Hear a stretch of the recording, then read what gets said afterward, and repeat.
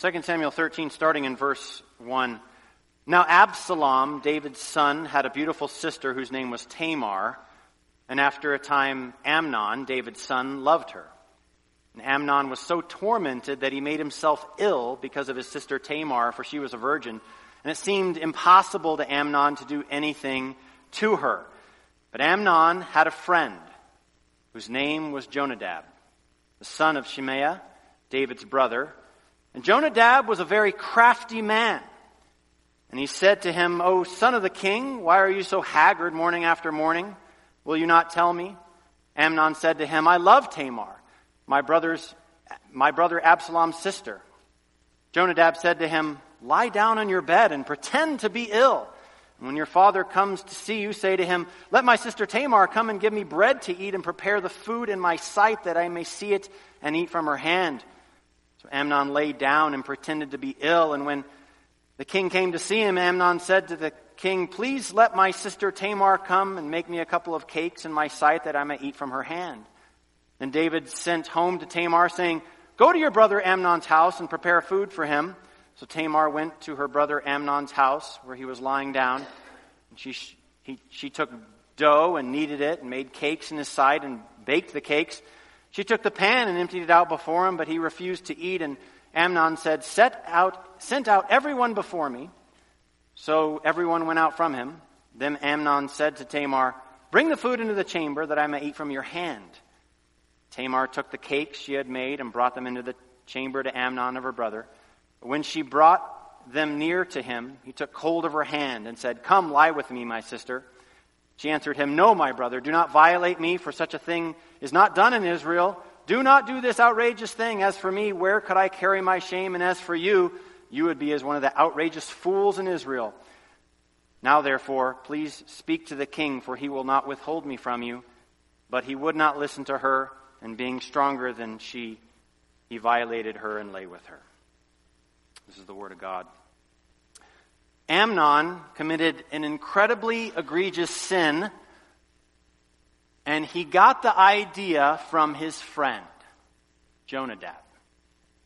You see, Amnon was actually held back from sinning. There was a providential restraint keeping his lust at bay. However, as our text said, everything changed because it says, but Amnon had a friend. Friends are very powerful things in our lives, aren't they? Friends influence our likes, our dislikes, our wills, and our affections. Maybe you remember that, and I do so poignantly as a young child. Whatever my friends liked, I liked. Whatever my friends disliked, I didn't want anything to do with it. That's the power of influence, isn't it? That's relational strength, and it affects us. You may have heard the old saying, tell me who your friends are, and I'll tell you who you will become. But the Bible speaks to this actually with clearer language. The Bible says there are influences in our lives, and they can be good or bad. Influences affect us, and they cause us to turn from one direction to another. The Word of God tells us that influence can result in a blessing or a curse. Proverbs 13:20 says, whoever walks with the wise becomes wise, but the companion of fools will suffer harm. Apostle Paul speaks of influence and his effects several times in his letters. He asks this in Galatians 5. He says, you were running so well, what hindered you from obeying the truth? This persuasion is not from him who calls you. A little leaven leavens the whole lump. And to Corinth, Paul even gives the direct warning, do not be deceived, evil company corrupts good habits. I think one of the best ways we can think about this, one of the clearest ways that we can frame this is how J.C. Ryle said it. He said, to whom are you handing influence? Who are you handing influence to in your life? You see, sometimes we just feel like we're influenced by all these people and things in the world, and we're just victims and there's nothing we can do about it. But that's not true. The truth is, we actually have control over who we let influence us. You decide who your friends are. You decide who you spend time with. You decide what movies to watch. You decide what music to listen to. When you click on something on the computer, you are handing influence to something. And that something will inevitably affect your soul, either for good or bad. So let's be cautious of who we are letting influence us, because it's up to us. And the question before us today is, to whom or to what are you handing influence? And the temptation, I know it, is to think we're stronger. Oh, I know that crowd. They're kind of into some weird stuff. But it's okay. I can still hang out with them. I won't be affected. Remember the words of our text today. But Amnon had a friend. But Amnon had a friend. And that changed everything. We think we're strong, but remember, even the best fall. It even happened to the Apostle Peter and Barnabas.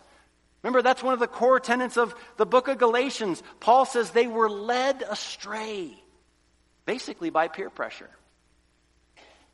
Poor Amnon. He destroyed his life and Tamar's. He made a crafty man his friend, and he handed him influence. So maybe be watchful who we are handing influence to, brothers and sisters. Let's go find good influences and let those nurture our soul. Yes, people, but whatever you watch, whatever you listen to, whatever you give time to, whatever you surround yourself with, that's who you are handing influence to.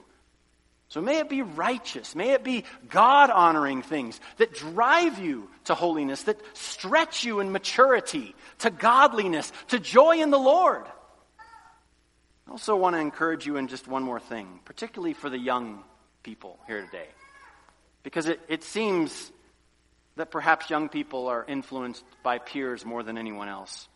I know I surely was, and I still am. But my encouragement to you is to love your friends. Love your friends by directing them to the truth. So when some friend of yours has an idea that's not a good idea, then call them out on it. That's love. That's what love is. Stand up for righteousness. This is the privilege and honor that we are called to, that we stand up for truth, for righteousness, for purity, for holiness. We usher in, by our very lives, nobility, chivalry, godly femininity, biblical manhood. That's what we get to do with the truth that's been imparted to us. We get to restore, reform these, and live these lives, these realities as God's children. So may we not be a silent Adam and just stand there. When some evil influence presses against your soul, you either run or fight. Those are the options. And you don't just stand there and take it in. You run or fight. And we fight with the truth. We stand for righteousness on the unwavering rock that never fails, Jesus Christ. So let's go build God's kingdom with truth and love our friends. Now, as we enter our time of confession, let's reflect personally and corporately on to whom are you handing influence? If you've opened a door of negative influence in your life, confess it and turn to God as His child, for He loves you. Amen. Please kneel with me now, if you can and you're able. For our corporate prayer of confession, we're going to read this together. You find it in your bulletin.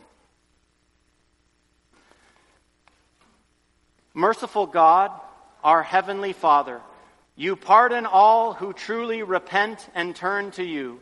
We humbly confess our sins and ask for your mercy. We have not loved you with a pure heart, nor have we loved our neighbors as ourselves. We have not been just in dealing with others. We have not loved kindness or walked humbly before you. Have mercy on us, O God, because of your loving kindness. In your great compassion, cleanse us from our sin. Create in us a clean heart, O God, and renew a right spirit within us. Do not cast us from your presence, or take your Holy Spirit from us. Restore us to the joy of your salvation, and sustain us with your bountiful Spirit. In Jesus' name, amen. Now take a moment to individually confess our sins to God.